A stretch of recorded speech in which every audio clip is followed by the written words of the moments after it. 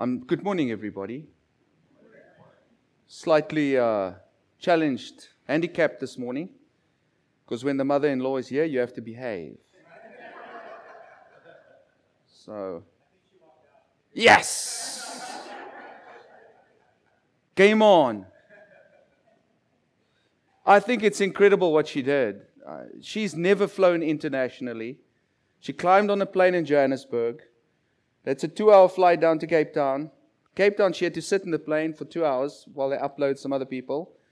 Fly over the ocean 16 hours, 17 actually, land in Atlanta, Georgia. Those of you who've been there, it's a massive airport. There she had to get off, get a bag, get on a train to another terminal, climb a plane, fly to, she had 3 hours for that, fly to Salt Lake City. There she had 50 minutes, 50, to get onto the next plane to Portland. First time international flying, and she did it. We didn't know if she was going to make it. We were getting ready to drive to Salt Lake City or Georgia or rent a boat for the middle of the ocean. But she's here, so we're happy about that. I'm still busy with a series of Seeing the Unseen, and today the title is Roaring Lions Need to be Resisted. Here's a verse that we spoke about 2 weeks ago, 1 Peter chapter 5 verse 8. Peter tells us that we need to be alert and we need to be sober-minded because our enemy, not God's enemy, our enemy, the devil, prowls around like a roaring lion looking for someone to devour. And what I like to do is I hear Peter says that, but obviously in his mind he has a vision of a lion that is roaring, and he knew something about lions who roar. So why did he choose that specific animal? So I go onto Google and I do the nice search and I go find out, well, why do lions roar? 2 weeks ago, if you were here, you would remember what I said. One of the reasons why they do that is to locate distant, what do you call a lion grouping? It's not a tribe. Pride, yeah. To locate distant pride members. That's one of the reasons. And number 2 is to signal territoriality. This is my territory. And I think that's significant when Peter talks about Satan. Why? Because he's what? He is the ruler of the kingdom of the air, Paul says, and he's the ruler of this world, Jesus says. And so he has a kingdom, and this is his territory. And so Peter says he's roaring. He's letting us know he's in control of this place. He's ruling this place where we live. Now, we've spoken much about that. But he's also locating distant pride members who I would say are the evil spirits that roam this earth. And so I think it's apt of Peter to use this illustration. Rocky, it's so good to see you, my brother. I forgot. I haven't seen you in a while. I'm glad you're healthy, man. It's good to see you. But the next verse. So this verse says we need to be sober and we need to be vigilant and we need to be awake because this lion is running around and he's roaring and he's letting us know that he's ruling this place. Look at the next verse. Resist him. So this powerful animal, the king of the jungle, can apparently be resisted. So not only do we have to be alert of him and know what he's doing, but we need to stand against him. And then the text continues to say, standing firm in the faith, because you know that the family of believers throughout the world is undergoing the same kind of suffering. Now, I did the same thing. I went on to the beautiful Google, and I went and asked the people who are experts, listen here guys, how do we resist a lion? Have you ever thought about that? Like, how do you resist a lion? And I found this cool website. It's called WikiHow. Anyways, I thought, let me go check what these guys say. And I read this and I thought it's hilarious. And I want to read it to you. I've got the images for you as well. So the first thing, they actually say, yes, you can resist a lion. I mean, if you're in the wild and a lion is coming towards you, this is how you do it, ladies and gentlemen. You want some good advice? Here, it's coming tonight. I'm sure this happens often in your life, by the way. So he says first, so you need to stand your ground, and then he's got some images for us. That's the first image, and this is what he says. This is the first point. Do not panic. Yeah, okay. I don't panic. If you are being charged by a lion, you'll be extremely frightened. Yeah, I think so. Probably. Do everything you can not to panic. Okay. Staying calm and thinking straight can help save your life. Knowing what to expect can help you stay calm. For example, know that the lion is going to growl while he's charging at you.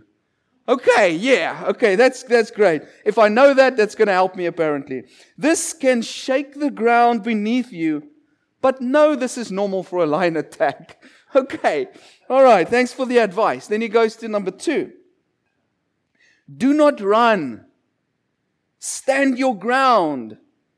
You need to take charge of the situation and show the lion that you're a threat. To be honest with you, I'm not a threat, but I have to show that I'm a threat. Turn so that you're side on side with the lion while clapping your hands, shouting, and waving your arms. This will make you appear bigger and more threatening to the lion. And then he goes over to point number 3. Retreat slowly. Do not turn your back. Keep flailing your arms and showing, but slowly step away sideways. If you run, the lion may sense your fear and chase after you. Remain threatening to the lion while you retreat. And avoid retreating to a thicket. Instead going to an open area. Good advice. Then he goes to number 4. Be prepared again. Let's say the lion doesn't move away from you. What do you do next? Well, the lion may charge you again while you're trying to retreat. Okay, thanks for the advice. If this happens, shout as loudly as possible and raise your hands again. Truly yell from the depths of your stomach. I hope people actually read this before they get charged by a lion, right? This time, when it turns away, stop your aggression. Turn sideways and walk away. This can help avoid a fight. All right, so we're going to fight the lion potentially. It's going to be a one-sided fight. Now, let's say that does happen, and there's going to be an attack. This is what you do next. Remain standing. If these precautions don't work for any reason, the lion may charge. Okay? But by now, you're at least prepared for the ground to shake and the growling to happen, right? You're ready for this thing. If this happens, remain standing. The lion will likely go for your face and throat. Great, thanks for that advice. This means that it will jump and you will have a full view of the giant cat. This is on the Google. It's like, okay, let me grab my camera. This is going to be a great picture. While this sounds terrifying, it will help to have a good view of the animal. I don't know how it's going to help me if I've got a good view of the animal. It's still going to bite off my head. Anyways, if you were to crouch down, you would have much less of a chance to fight back if it attacked you at this angle. You won't believe what the next image is on the little article. That's it. You're going to fight the lion today, bro. And the next point is aim for the face. When the cat jumps at you, fight back. Punch or kick the lion as it leaps at you. Aim for the head and eyes as you continue to fight the predator off. Yeah, I'm not. Who was it that killed the lion? Gideon. Do you guys remember who it was? Or was it Samson? Samson. The cat is likely to be much stronger than you. Yeah, I assume so. But hitting it in the head and eyes will have a great impact. Well, you haven't seen my fists, bud. Okay? And could turn the lion off of you. And here's the next image. You've survived the attack. You ran away because you punched him. And then if that happens, seek immediate help. Yeah, probably. Lion attacks have been fought off by humans before. I've not seen any of those articles, but that'll be interesting. The humans that were attacked and fought off the cats were able to seek immediate medical help. I'm glad they did. Especially if the lion was able to get its jaw on you and bite you. You need to stop the bleeding. Yeah, I think that's a good idea. Tend immediately to any deep gashes from its teeth or claws. And then lastly, seek psychological help. This is such a funny article, I've got to be honest. Anyways, I thought to just share that with you to introduce this topic for us today. It is true that when you read these articles, genuinely, this is one of the only ways you're going to get away from a lion, is to actually stand your ground. That's the only way. I found this article it was written in the Denver Post, and it says the following: like many sheep ranchers in the West, Lexi Fowler has tried just about everything to stop crafty coyotes from killing her sheep. She has used odor sprays, electric fences, and scare coyotes. She has slept with her lambs during the summer and has placed battery-operated radios near them. She has corralled them at night, herded them at day. But the southern Montana rancher has lost scores of lambs, 50 last year alone. Then she discovered, guess which animal? The llama. The aggressive, funny-looking, afraid of nothing llama. Llamas don't appear to be afraid of anything, she said. They don't appear to be afraid. They probably aren't. When they see something, they put their heads up and they walk straight forward to it. That is aggressive behavior as far as coyotes are concerned, and they won't have anything to do with that. Coyotes are opportunists, and llamas take that opportunity away. The lesson this morning is a challenge for us to be llamas. Now, God made beautiful things. I don't think this is one. I'll have a conversation with him about this bad boy. Shame. It must be horrible to go through life looking like that. But I'm sure, I suppose his strength is the ability to be confident and to take on the enemy. And I think that's where we want to go this morning. It's interesting that the psychologists say that we generally respond towards a threat in one of two ways. And you've heard this before, fight or flight, right? When we talk about a lion, it's interesting that the Bible does not say either one of those two things. The Bible does not say fight. It doesn't say we need to fight Satan. We can't fight this guy. He's an angelic being. He's a cherubim. He's 1,000,000 times more powerful than we are. We don't fight him, but also we don't run away from him. The text says we resist him. And what we want to figure out this morning is, what does that look like? It's not only Peter that tells us that we need to resist Satan. There's another passage in the Bible. If you know where it is, you're welcome to shout it out. Where the book of James, where James tells us that we need to resist Satan as well. And if both of these authors tell us the same thing and tells us this is how you approach this invisible being that's the ruler of the kingdom of the air, that is the ruler of this world, then I think there's some wisdom that we can take from that. But still the question this morning is, how do we do that? And what I love about the book of James is it's perhaps one of the most practical books in the New Testament. If you're struggling to come to grips with some of the things in the Bible, you don't know which book to read, go to the book of James. It's one of the easier books. And I think he gives us some good advice on exactly how to do that. And so if you do have your Bibles with you, you can read it with me or it will be on the screen. But if you want to revert back as I talk, then it will be easier if you've got your Bible open in front of you. James chapter 4, verse 1 to 10. It says the following. What causes fights and quarrels among you? Don't they come from your desires that battle within you? You desire but do not have, and so you kill. You covet but you cannot get what you want, and so you quarrel and fight. You do not have because you do not ask God. And when you ask, you do not receive, because you ask with the wrong motives, that you may spend what you get on your pleasures. You adulterous people, don't you know that friendship with the world means enmity against God? Therefore, anyone who chooses to be a friend of the world becomes an enemy of God. Or do you think Scripture says without reason that He jealously longs for the Spirit He has caused to dwell in us? But He gives us more grace. And that is why the Scripture says, God opposes the proud, but shows favor to the humble. Thank you, Brother Rolly. Same topic. God opposes the proud, but shows favor to the humble. Look at the very next verse. Submit yourselves then to God. Resist the devil, and he will flee from you. Come near to God, and He will come near to you. Wash your hands, you sinners, and purify your hearts, you double-minded. Grieve, mourn, and wail. Change your laughter to mourning, and your joy to gloom. Humble yourselves before the Lord, and He will lift you up. As I read this text, the first question that came to my mind was this. The ruler of this world will flee from a wimp like me. That's the first question that came to my mind. How does that work?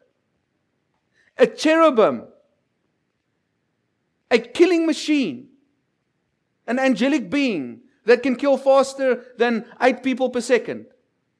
A lion, a spiritual lion, a being that can shapeshift between flames and wind, a being that has waged war against the greatest archangel in heaven, Michael, a commander of legions of angelic beings and evil spirits, whom Paul calls the ruler of the kingdom of the air.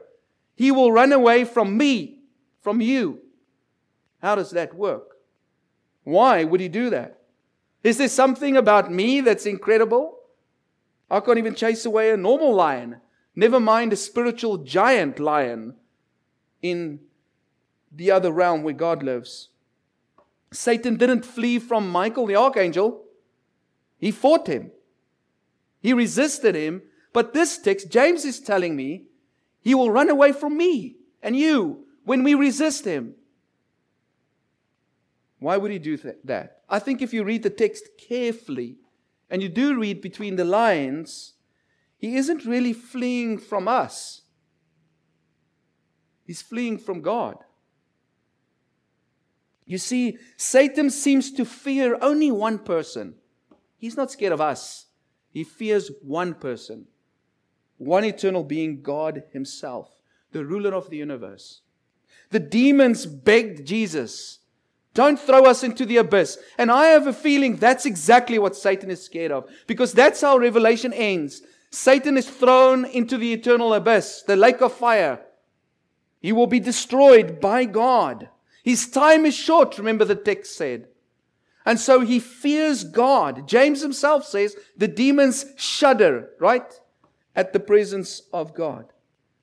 This is it. When God moves in you and around you, Satan runs away like a dog with his tail between his legs. When Satan is in you and around you and part of your life. We had a wonderful dog. This is, I couldn't get a nicer picture.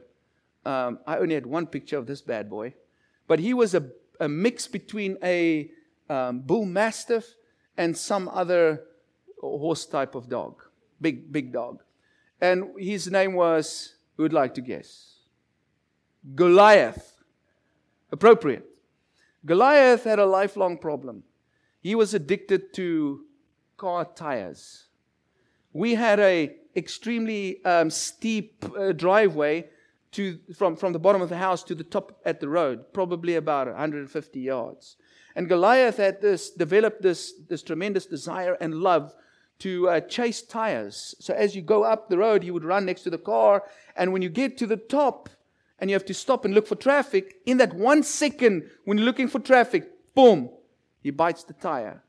I think before he moved on to the life hereafter, he had destroyed about 24 tires. Can you imagine the annoyance?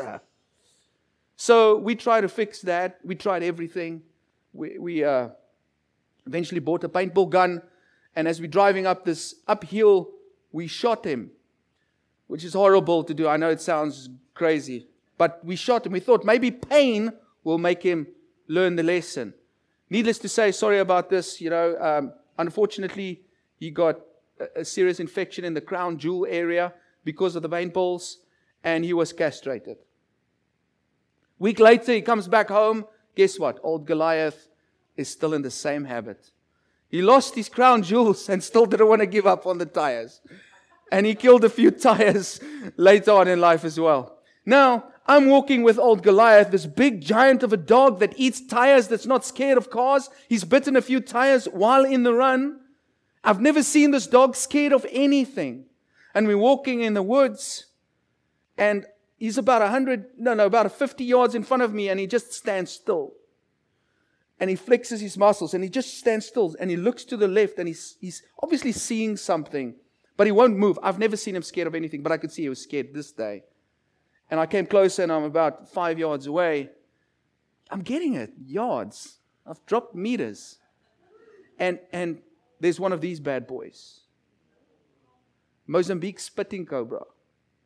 This bad boy was probably about 2 meters long. This guy standing up in the air like this, looking Goliath face to face. Now, I've seen what these guys can do to dogs. I've been spat in the face by one of these bad boys, and it feels like there's pieces of glass in your eye. It's extremely painful. And these guys, they wreak havoc in South Africa because they come into the home, they seek heat, and they get into the beds. There's been a few cases where they get into people's beds, especially children.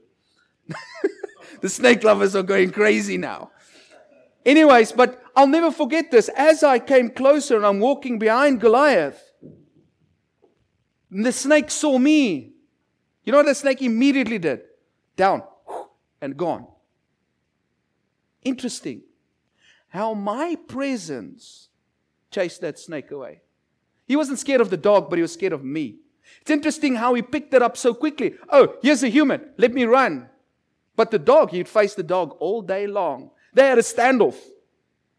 But when I came, he ran away. And I suspect that's exactly the same as what happens in the spiritual realm. We resist Satan with the presence of God. That's how we do it. You can't resist Satan if you play around in his world. And you love his world. And you do what his world wants. The only way you resist him is by getting God into your life, getting him into your heart, getting him into your mind. Because Satan only has one option. He has to go. He has to leave. He will have a face-off with you every day for the whole day until God comes into the picture. And so the question that I think that we need to ask when we look at this text, going back to James, the question that we need to ask is who is James talking to? Well, he's talking to Christians, ladies and gentlemen. And if you read the text, you can see what these types of people were, how these Christians, what they were about. What do? They fight and they quarrel with each other. Do you think that they are mature? No, they're not. They're fighting and they're quarreling with each other. That's usually an indication that you're not putting God first in your life. What else do we see? They get mad when they don't get what they want. Go read the text again.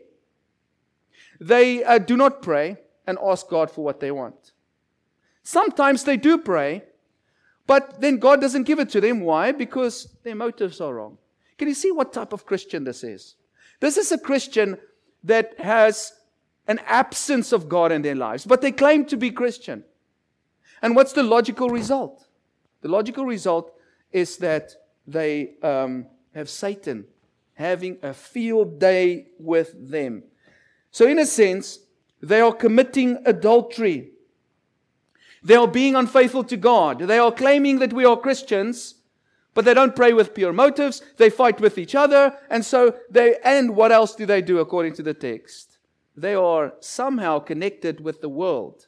And we'll see that in a moment's time. I'm reminded here of Hosea chapter 3, verse 1. Then the Lord said to me, go and love your wife again, even though she commits adultery with another lover.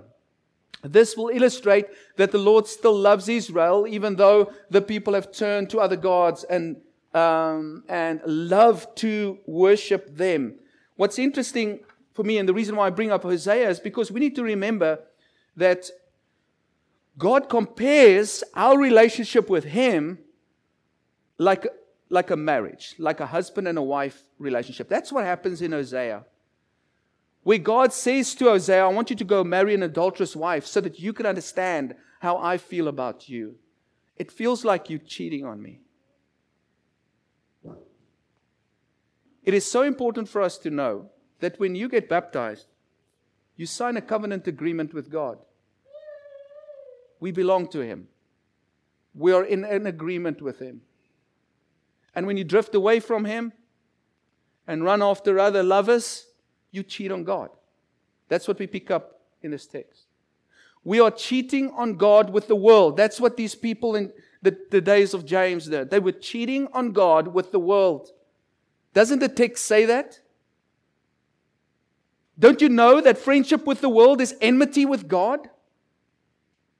That he who chooses to be a friend of the world becomes an enemy of God? That's what the text says. And so you have here adulterous Christians. They call themselves Christians, but God wasn't with them. Why? Because they were dancing with the world. Ladies and gentlemen, who does that world belong to? The ruler of that world. Jesus called him the ruler of that world. And so they had a relationship with the world, and no wonder the text says, well, you need to resist Satan. Well, you're operating in His world. You can't resist Him. The second thing we pick up in this text is that the Holy Spirit is jealous. If you read verse 5, it's an intriguing verse there, and lots of people debate about what it means. But in my opinion, the context is pretty clear. Here's a nice translation, I think. Do you think that the Scripture says in vain, the Spirit that dwells in us lusts to envy? And that also indicates to us that God's Spirit that now dwells in us is really jealous of the fact that we are engaging with the world, with Satan's world, that is godless.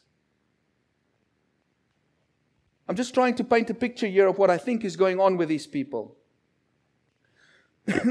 We are in a covenant with God. He has placed His Spirit in us.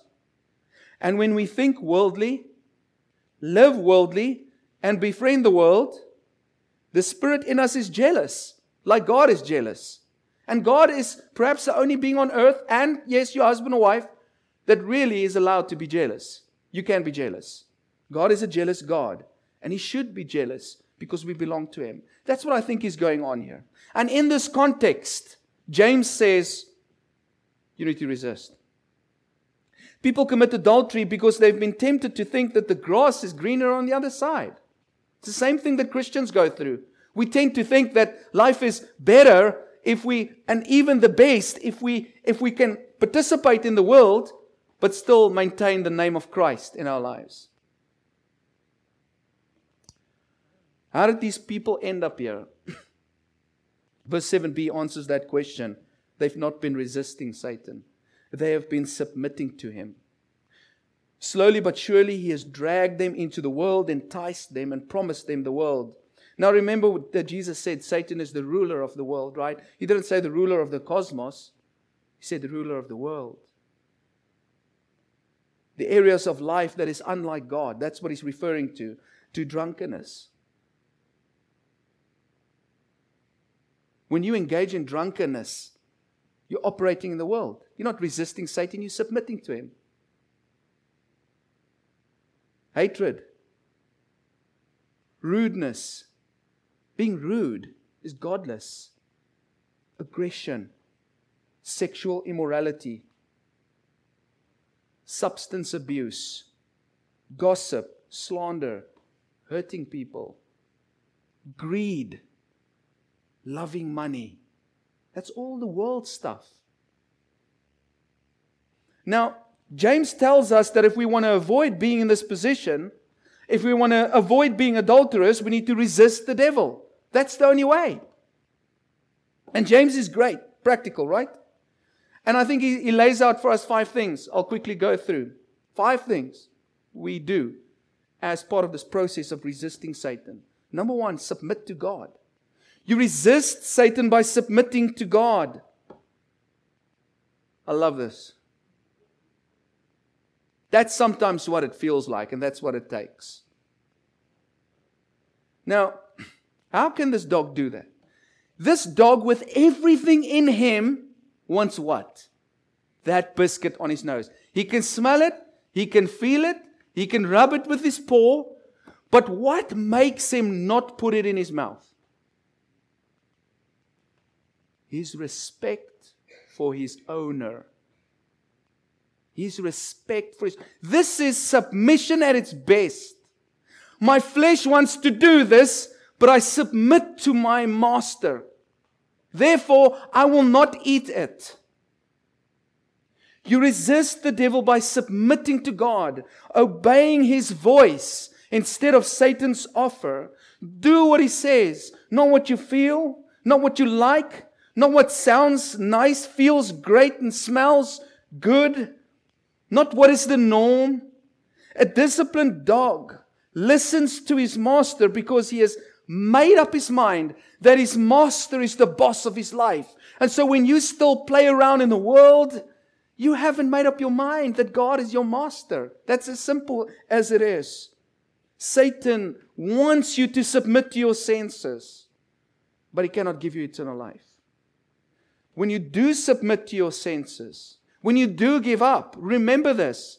This is horrible, and I don't mean, and I'm talking to myself. You guys know this. When you submit to Satan's world and you give in to that sin, remember these words. I'm just as good as an undisciplined dog.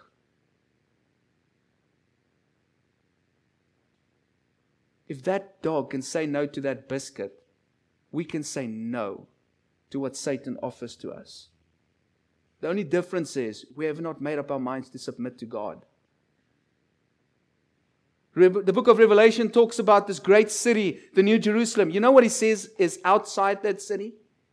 Outside are the dogs. Why does he use that word?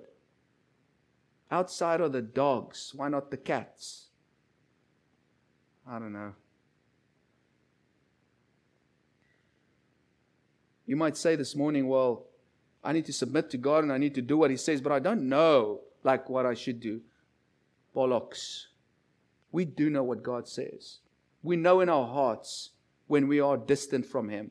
We know in our hearts when we do things that is unpleasing in His sight. And we know in our hearts the things that we do, because we feel immediate distance from Him when we do those things. When we think those ways, when we have hatred in our hearts, when we're rude with people. We know. It distances God from us. So here's the first thing. Submit to God. Number 2, humble yourself before God. Humble yourself before God. It's interesting that the word resist is used twice in this text. Once it's used in relation to us resisting Satan. We resist him, right? But where else does this word occur? The text says that God also resists. Who does He resist? Those who are filled with pride. Being proud means that you place yourself above others. It means that you think you're above others because you have more wealth. Well, I'm wealthier than you. I've got more money, so I'm better than you. Or because you're more intelligent. Well, that's a stupid person. That's pride. Well, I'm more better looking than that person. I'm more beautiful than that person. Or, I'm holier than this person. I'm much better. I do stuff right. I never talk like that. I never think like that. I'm at church every Sunday. Well, you can be filled with pride going to church every Sunday. In actual fact, that's your pride. Or, you know what? I read the Bible correctly. I obey the Bible correctly. My doctrine is pure and perfect. I'm a cool cat. Be careful. God will resist you.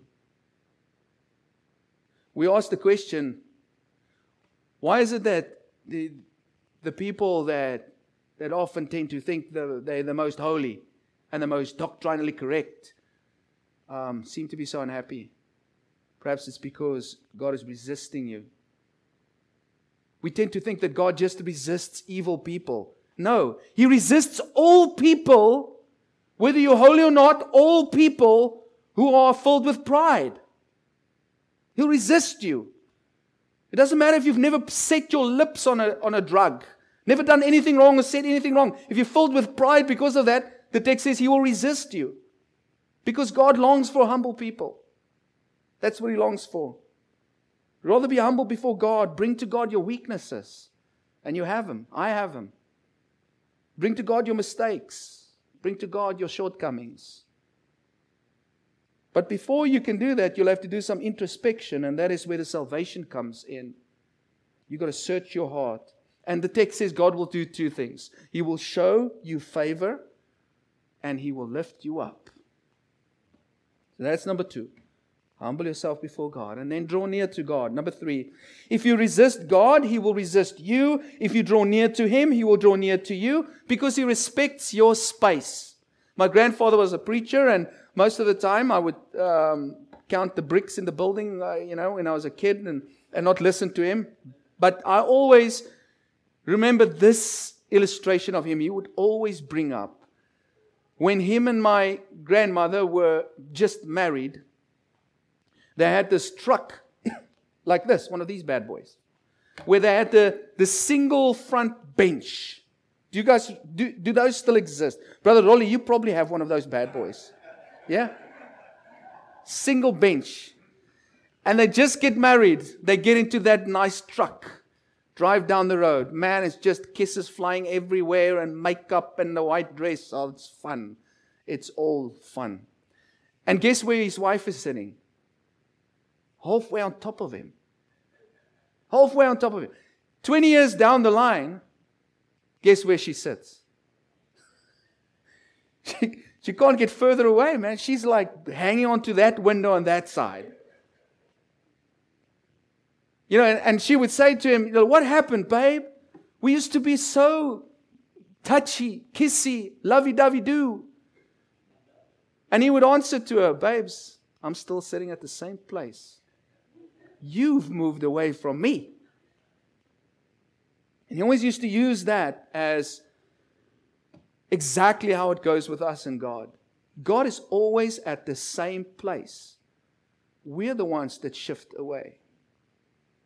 And so if you feel God is not in your life, you have to question yourself. Have I shifted? Where's my mind? Where is my heart? So I did a little bit of research because I wanted to figure out why they changed because you don't get these cars like this anymore, right? So I read, gradually over the years, when did the bucket seats come in? Instead of these nice long benches. I mean, because you could put a whole family of 11 into those front row seats. So this is what they said. They say it started in Europe. European cars wanted to be a little bit more fancy. And they also wanted to cram some more convenience stuff into the car. I mean, back in the day, right, it was just like a gear lever here in front, and that's it. Now you have the central console, cup holders, radios, whatever, flight simulators. Everything is in here, and it's heated seats, and it'll be nice and comfortable. So it seems like comfort and gadgets was prioritized over proximity. And sometimes this is exactly the same thing in our relationship with God. We prefer comfort and gadgets over just being close to God. We get so busy with all kinds of things, we don't prioritize being close to God. And I've picked up that people struggle with this concept of drawing near to God. I'd sit with people and say, well, my life is falling apart. Things are pear-shaped. Relationships aren't as good as I'd like them to be. I don't know what to do. And I'm like, James says, draw near to God. And they're like, okay, but how do I do that? Well, I think one of the ways it starts is maybe relationship like prayer and hear what God has got to say and think about what He says and things. And so I get the following types of comments. I prayed yesterday. Like you said, we got to draw close to God. So I prayed yesterday and I still don't have a new job. Or, I read my Bible and my wife is still difficult. I read the Bible yesterday and today she's still difficult. You said draw near to God and things will just go smooth. No, that's not what I said. That's not what the text says. The text does not say read a verse and say a prayer to God so He can make your life easier and give you everything you want. That's not what the text says. This text is about relationship. If you draw near to me, I will draw near to you. If you seek me, you will find me. If you want me, you will find me. And when you have me, I'll change your heart. And your whole view of life will change. And yes, I'll throw in some cool stuff in between. We'll get you a new job. And I'm not going to get you a new wife, but I'll fix her for you. All right? But first, you need to be fixed. Number 4, wash your hands. Now, I have a thing with hands. Many of you might not have picked this up. And when you go into Africa, you go preach in some of these African congregations, they have this thing of, and it's not the most, hygienic environment. If you go into some of these African villages, those guys can withstand bacteria that even bacteria cannot withstand because they've just learned to live like this. So we go in there and go preach at the church, and afterwards, it's like, you shake everybody's hands. And we get to this church in Khayelitsha, in this Cape Flats in Cape Town, and I'm busy preaching. There's probably about 100 people, and then there's one guy sitting right in front of me, and he is, I don't know if he had some mental disability or something, but this guy couldn't stay awake. That's the greatest encouragement to a preacher, by the way. It's like and this guy just sleeps, but he doesn't just sleep. This cat had an ability to drool liters, gallons at a time. And I'm trying to preach to this cat. He's just drooling here. And then every now and then he'd wake up and he'd grab his hand and he would catch some of that drool and, just wipe it off. And you won't believe this day when I'm preaching, it's a special visit apparently, and the whole church makes a circle. The whole church has to shake the preacher's hand. Now, I have this thing about hands, right? Yeah. And so we go through the hands. Wet one, cold one, hot one, hard one, soft one. That's what's going through my mind. Every hand I shake, I'm like thinking 10 billion different types of germs, 50 million different types of germs. There's no running water. And I get to this guy. I was like, Lord, do I have to shake his hand? Can't I just give him an elbow? And I thought to myself, by now his hands should be dry. It wasn't dry. So I drove my car home like this because there was no water and no wet wipes in those days, and so I didn't want to get all the stuff on my steering wheel because I want to drive it tomorrow. So I drove home like this. James says, dirty hands need to be washed. Wash your hands, you sinners. Sin makes your hands dirty. The dirt on your hands is muddy guilt. Don't you just hate feeling guilty? Do you know how to deal with that? You repent and you forget. That's how you wash your hands. You repent and you forget. You move on. But you don't ignore and forget. You repent and forget. Let's pause for a moment. What are you feeling guilty about this morning? The Lord's Supper is it's usually the time I use, to be honest with you. I look back at my week and I think carefully, what is in my conscience that's eating at me? What did I do? Did I say something that hurt somebody? Did I think something unholy? What have I done? I want to give you an opportunity right now to wash your hands. Don't you dare walk out this building today with dirty hands. This is the great thing about God. You don't have to write an essay to apologize. You can just trust Him right now with what you've done. And He'll clean you out. Lastly, purify your heart. How do we do that? Well, Jeremiah says our hearts are deceitful above all things. Who can understand it? If I can't even understand my own heart, how can I purify it? I think James gives us help. He says, purify your hearts. Who? You, double-minded. He's talking about people who haven't made up their minds. James is talking to people who cannot make up their minds whether they want to be in the world or not. Whether they want these things that Satan offers or not. They are double-minded because they've not decided where they want to put their hearts. And so he's saying, cut out the worldliness in your heart. Make a decision that you want God. It's so sad that we meet people who are Christians and you can see they haven't made up their minds whether they want God or not. Pause for a moment this morning. Do you really want God? Do you want what God can give you, or do you want God? We often have to calibrate this question. Come to a point and say, do I really want God? Or what am I doing? Because the worst place to be is to be a Christian, fiddling in the world, and you never actually find God.